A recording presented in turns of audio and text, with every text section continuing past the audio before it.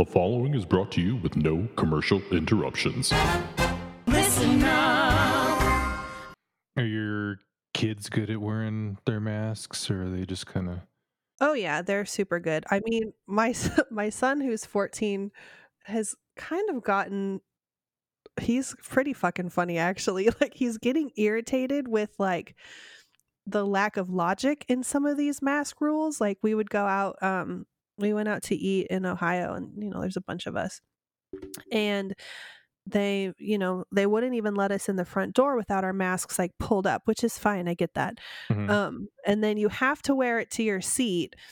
But then at this one restaurant, normally like once you're seated, you can take it off because then you read the menu and you order and blah, blah, blah. So then another place was like, you can't take it off until the waitress or waiter, the server, whoever comes and takes your order. And Cameron was like, that's so weird. Like, are they like a corona repellent? Like, is that why? And then like he got up to go to the bathroom at one point, and they like sent him back for his mask, and he's like, oh, so like corona knows like the pathways to the bathroom, and that's where they hang out. So like that's where I'm really likely to either get it or transmit it. But once I'm sitting in my seat, then we have like this invisible bubble. I'm like, fucking Cameron, stop being so snarky. Like I love you, and I love that you're seeing the flawed logic in this, but now's also not the time. Like, don't cause a scene, please. Well, and then at the same place, I needed mustard, and I was like, "Do you guys have mustard?" And he's like, "We don't have little packets because everything's in little packets now." Oh yeah. And that's another thing. Cameron's like, "Oh, I'm glad to see that the one-use plastic is still such an environmental issue now." I'm like, "Shut up, son." But then, so the dude brought me like a little mustard, just a regular bottle, but like a tiny one, like a bodega sized one, as we call it.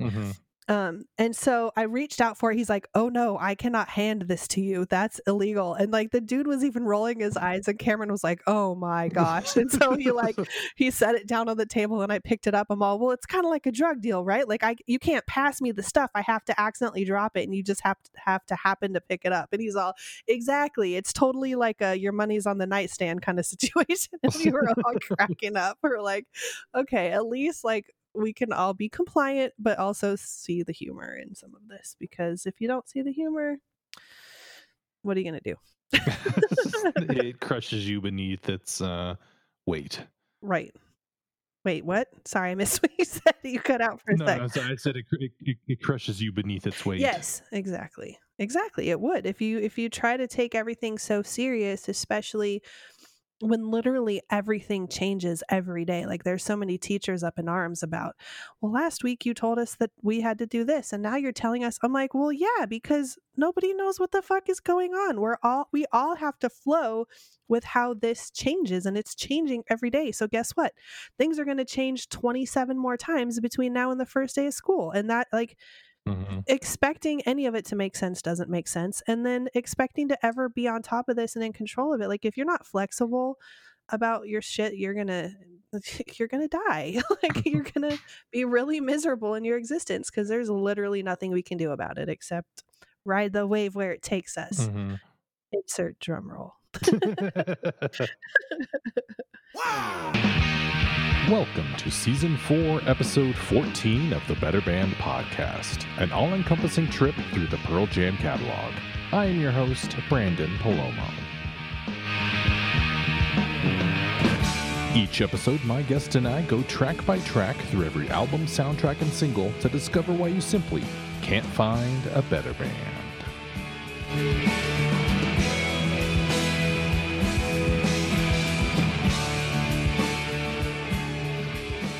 Welcome back to the Better Band Podcast. This is Brandon, your host, and today I have my guest, Deborah McMurtry, coming back. Hello. Hi, how are you? I am doing well, and how are you? I am hanging in there. Oh, yeah, aren't we all? Hang in there, baby. Little kitty there. Oh. Today, we're talking about the Pearl Jam cover-ish. I know. That's why I was like, is it a cover? Is it not a cover? Is it an accompaniment? It's the song Catholic Boy by Jim Carroll, which they perform with Jim Carroll on the Basketball Diaries soundtrack that was released in 1995. Mm-hmm. And the song was originally done by the Jim Carroll Band off their debut album called Catholic Boy.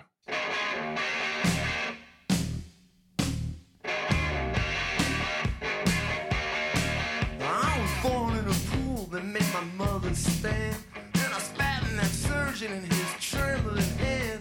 When I felt the light, I was worse than bored. I stole the doctor's scalpel and I slit the cord. I was a Catholic boy, redeemed through pain, not through joy.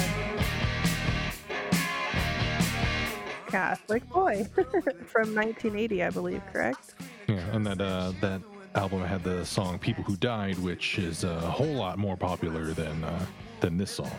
Oh, absolutely. Well, and I mean, it's nice because, you know, the Pearl Jam backed version of Catholic Boy, you know, kind of kicks off the movie.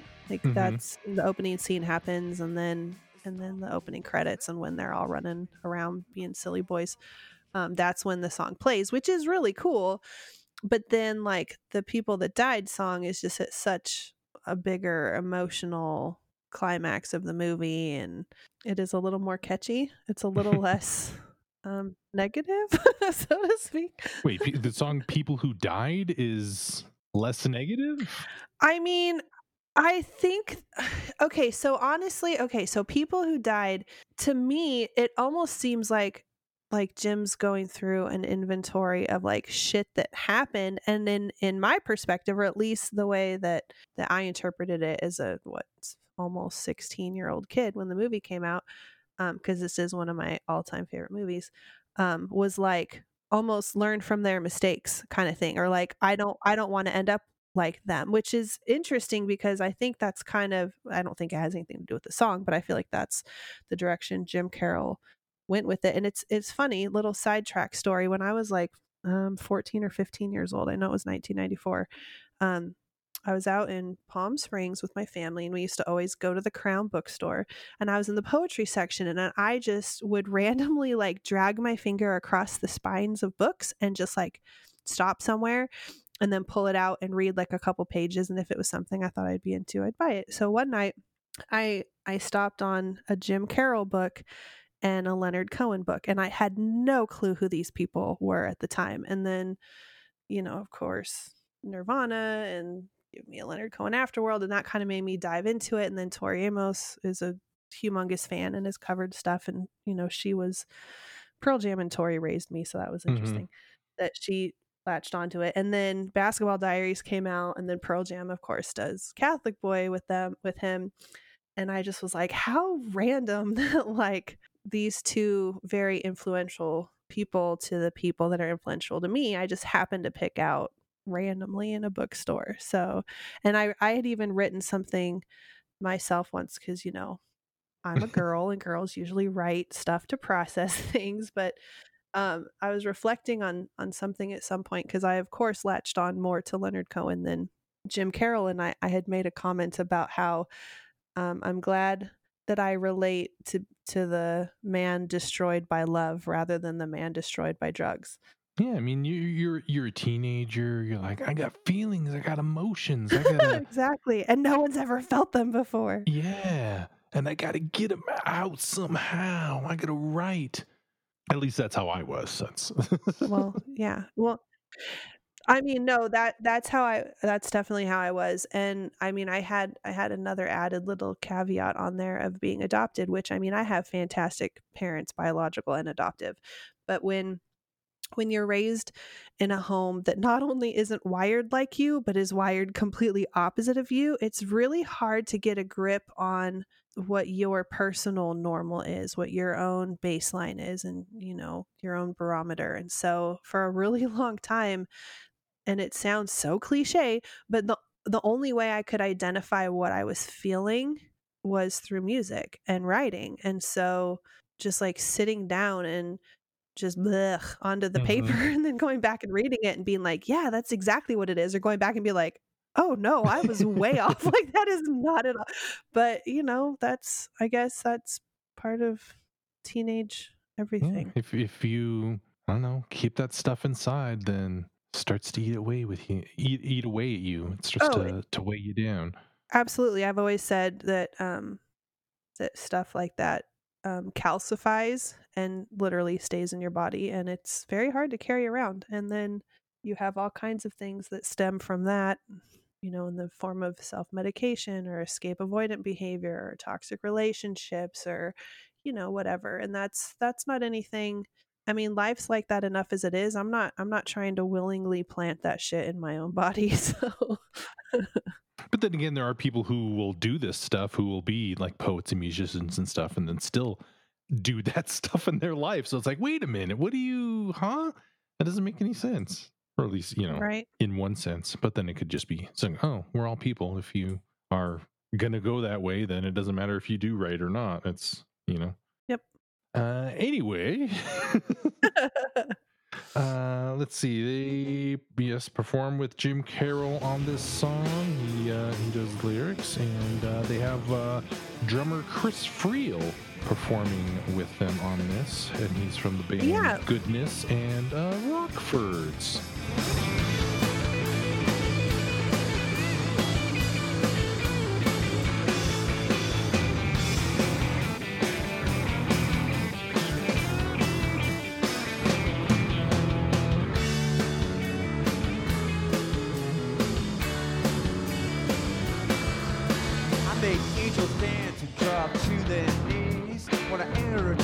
The feet of statues bleed. I understand the fate of all my enemies. Just like Christ in the Garden of Gethsemane. I'm a Calvin boy. I was redeemed. Keep pain and not keep joy. So I didn't even know that until today when I was researching stuff. And I was like, well, who should have been the drummer then? It would have been like the Jack Irons days, right? Yeah, it would have been like right when he was joining the band, or he just started with him, or it was right in the transition there for when they were recording it in that time frame. They also, Pearl Jam actually played it for Self-Pollution. Yes, some outtake or something like that. That's not on the official, or like not official, but on the releases of it, they have the whole thing. Right, didn't make it to the recording. And from what I can tell from the video that's on YouTube, it looks like Jack's behind the set. So it kind of is an actual Pearl Jam song then, or a Pearl Jam cover in that capacity. Mm-hmm. If he starts it like that, it's easier for you, right?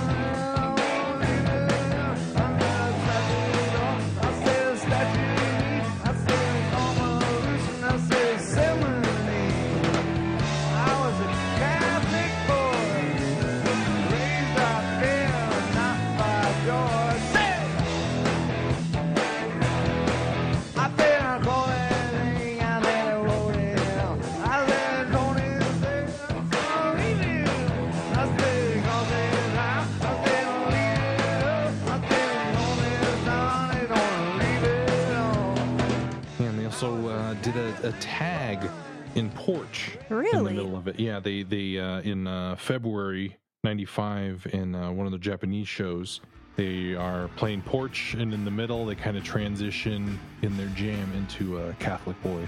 Well, I want to hear that now.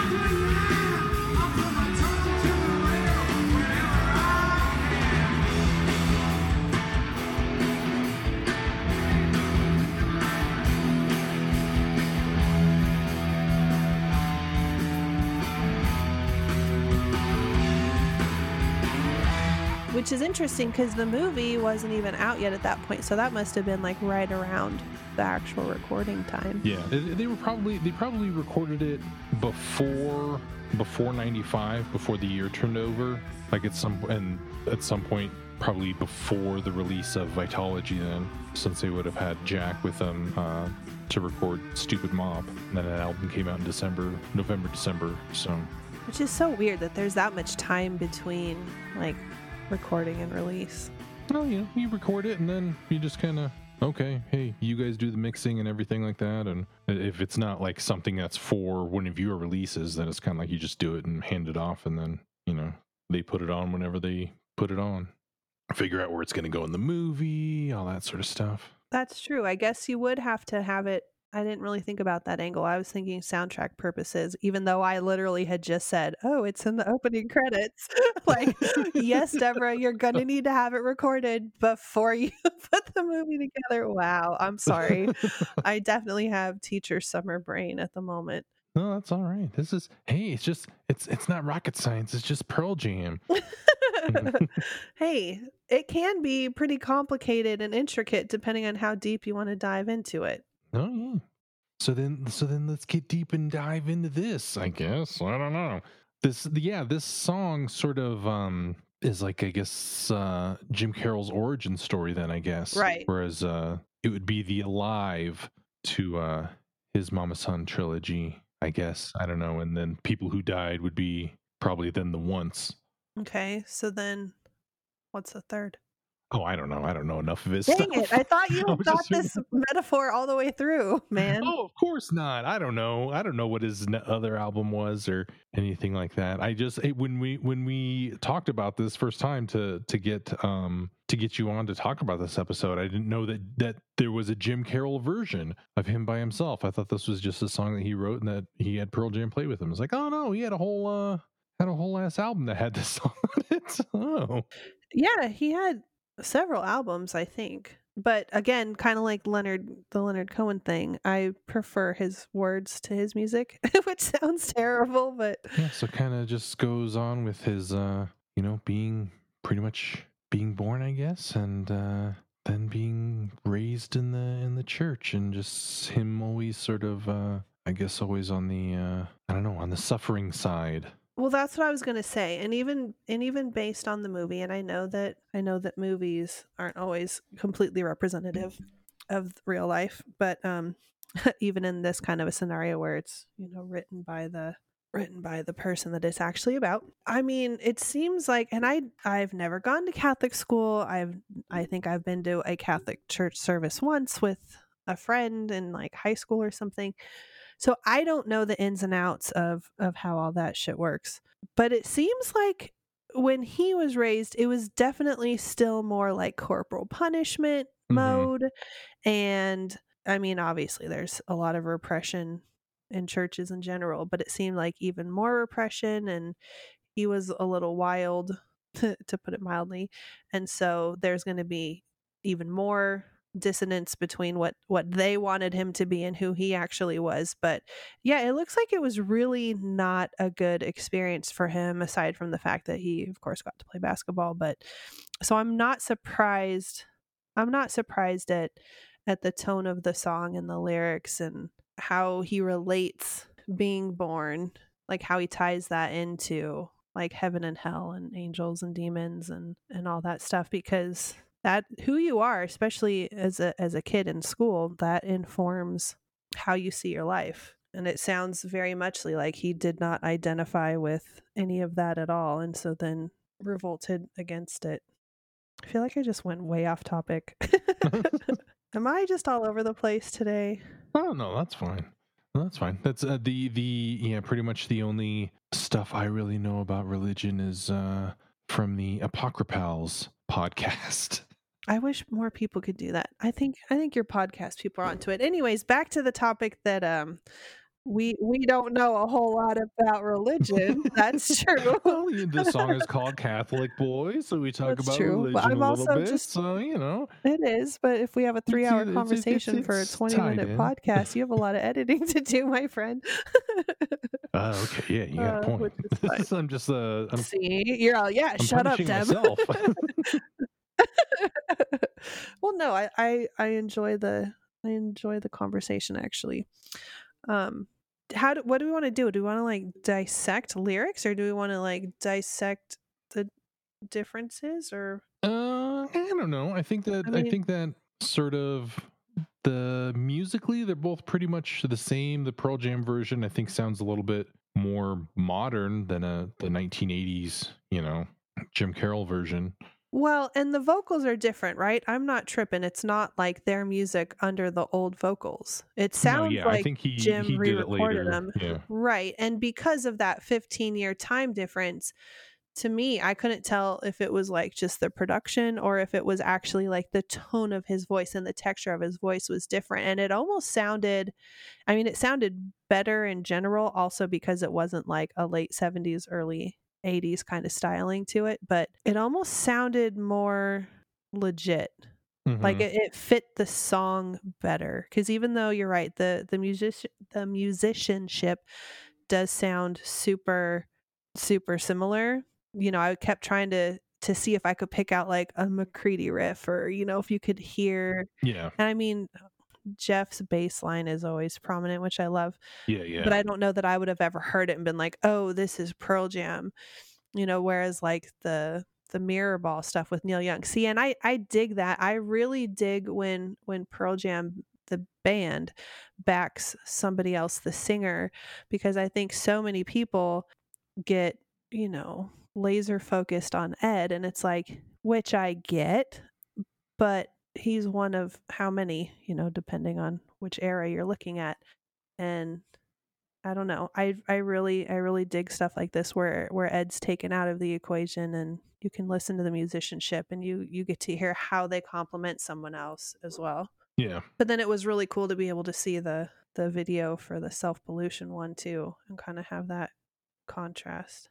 Yeah, and then you have the traditional Ed not knowing lyrics, kind of. That's true too. And the even more recently current drunk Ed with the super fast Yes.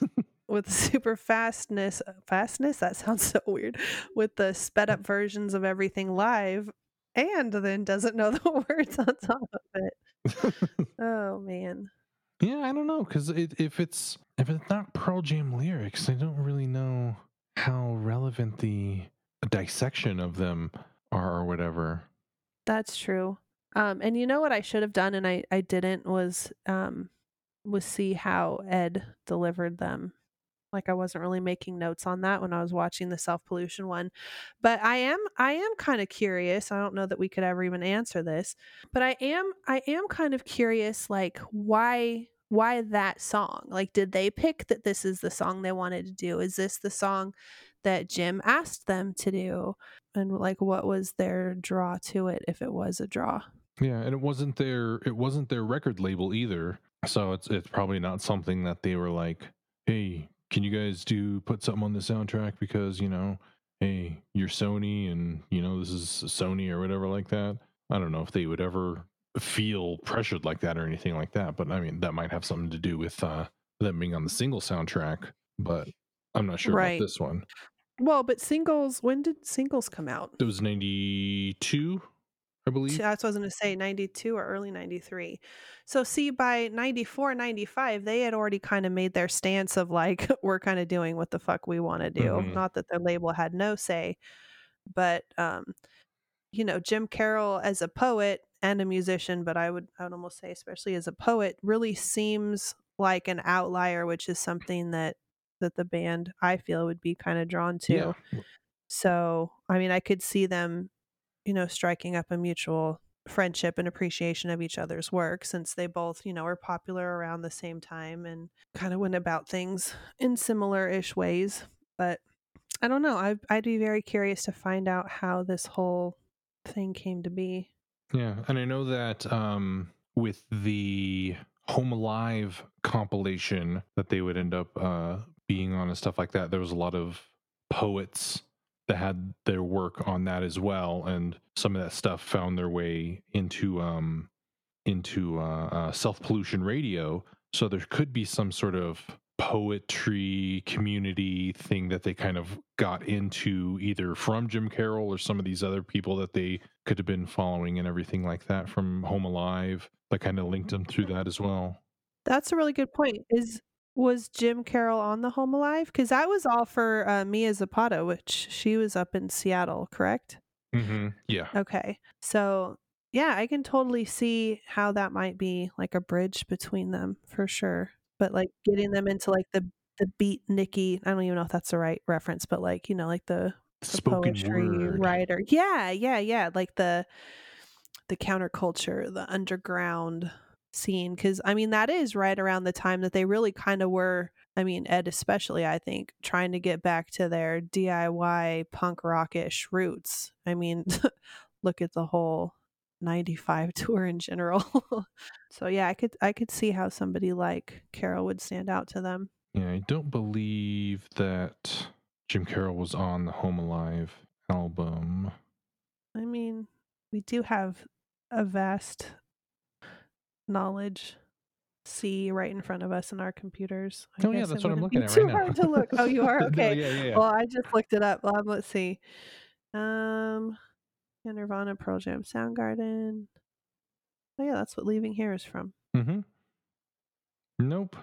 Yeah, but that what was that? Yeah, this came out in 95. Home Alive came out in 95, so did Catholic Boy or Basketball Diaries, so it could all been the whole thing just a coincidence, I guess, or just spoken word and poetry, people being around and everything like that, and them getting connected that way. Or maybe they were just a fan and they're like, hey, they're making a movie of Basketball Diaries, cool. We want to get in on that. Man, I want to know. Why doesn't someone have this already researched and written out? Come on, isn't this on like 2 Feet Thick or Five Horizons or something? Like, come on, y'all. Didn't you do the legwork at some point? Exactly. So that then I It's can gotta just be look it somewhere. up and put it on this podcast. Hey, maybe if somebody else knows, hey, just send an email in and then Seriously, if someone knows the backstory, we can get it on the yes, record. tell me the backstory. I need to know. So then, I mean, we talked about the movie, we talked about the song. What else is there? I feel bad, but I'm like, what else is there? No, that's fine. No, I mean it's pretty much what it is. I mean, like this, I don't think this is like one of the huge songs that this of course was something that I had to track down. It's like, oh, got to get this CD, because it's got Pearl Jam involvement, and oh, hey, it's got a Soundgarden B-side on there too, so need that as well, right? Soundgarden, what are you talking about? On the Basketball Diary soundtrack. See, how do I not know this? Yeah, it's the last song on there, Blind Dogs. See, okay, I don't know. I don't even know. I need to look that up now too. I don't think I ever had the soundtrack. I think I just always Oh, listened really? to the movie. Yeah. You know what? I Oh. probably do have it because I don't know. It's probably in a box in the garage, honestly. I'll have to give that one a listen again. Yeah, I think that's pretty much it with this song. I feel like we need to wrap it up a little better than that, though. Like there's got to be a nicer bow we can tie around it. No, that's how I do it here. I don't always have to have a awesome resolution that is a callback that ties up to the beginning of it or anything like that. Sometimes it just fizzles out, and that's okay. That's you kind of seek out some of the obscure bizarre stuff because you got to be completionist or whatever, and then you do it and you buy it, you're like, yes, I got it, and you listen to it and you're kind of like, yeah, okay, it didn't change the world or anything, it's all right, I got it now. That's that's pretty much it. It's like we checking it off my list. That's exactly what I was going to say. We get to tick that box and move on. Yep, that's it. How else can I claim to cover all their songs if I don't do this one? So that's if you don't do all of their songs that were released commercially and under Well, under could the you name imagine doing all of their songs? that's some of the Slightly ridiculous. improvs and that's that. Yeah, I'm not gonna go there. It's too much stuff to try to track down. I would imagine you can't learn all of it. I was really happy in my own little bow tying ending. I was really happy that there was a video recording of all of Pearl Jam playing it for Self Pollution, which was super cool. And then learning what you said about them tagging it onto Porch in Japan in 95 or something like that. I'm going to have to go check that out now. See, we thought that we knew everything there was to know about what seemed like a very superficial song, and then you learn something new every day. Yeah, get some extra bonus stuff. Exactly. And then and like I said, there might be somebody out there who knows the actual story of how they hooked up with Jim Carroll, and if there is a connection between that and Home Alive or whatever. And I feel like my friend Calvin would know. I should have hit him up. If I learn about it before anyone mails in, I will let you know. Okay. Deal. Well, yeah, let's wrap this up I'll ask you if there's something you think that people should do to try to spread kindness to other people out there in the world. Honestly, at the point that we're at right now in the world, I would say that if we are focusing on our differences, we're going to find them. And if we focus on our similarities, we're going to find those too. And to quote the amazing Ani DeFranco, I know there is strength in the differences between us, and I know there is comfort where we overlap. And I think that if we all took that to heart, I think we would just inherently be a little kinder to each other in general. Yeah, heck yeah. See? Good under pressure. Because I didn't remind you. That's I was just gonna say that exact same thing. I'm really good under pressure. And honestly, if I had been reminded, there's a lot of overthinking that goes into that. And when something is just presented to me, it's easier to, I know it's going to sound weird, it's easier to open the portal in my head to what might be just flying around in the universe, and a concept that needs a conduit to voice it. And I love being that conduit. So it worked out really well this time. Hell yeah. There we go. Thanks for coming on, Deborah. Thank you for having me. I love doing it. Oh, good. Me too. And I'll talk to you later about some song that maybe will have a little bit more to say than this one. A little more personal connection to, I hope. Yeah. Awesome. Thank you for having me. Oh, yeah, you're welcome. The Better Band Podcast is produced by listenupreno.com and Brandon Palomo and published using a Creative Commons Attribution Share-alike 4.0 license. Please visit creativecommons.org or email listenupreno@gmail.com for more details. All music played is owned by the respective publishers and copyright holders and is reproduced for review purposes only under fair use. You can subscribe to the Better Band Podcast on Apple Podcasts, Google Play, or from betterbandpod.com using your favorite podcast app. You can find us on Facebook, Twitter, and Instagram at BetterBandPod. I'm on Twitter at BrandonP, BrandenP.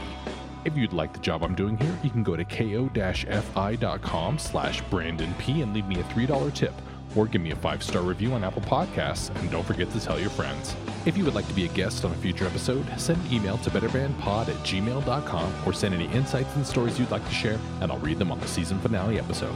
Again, I'd like to thank my guest Deborah, and as always, this is Brandon saying, I'm sorry, MB, but I'm having trouble with this character. Is he supposed to have some kind of neurological impairment like Rain Man or Awakenings?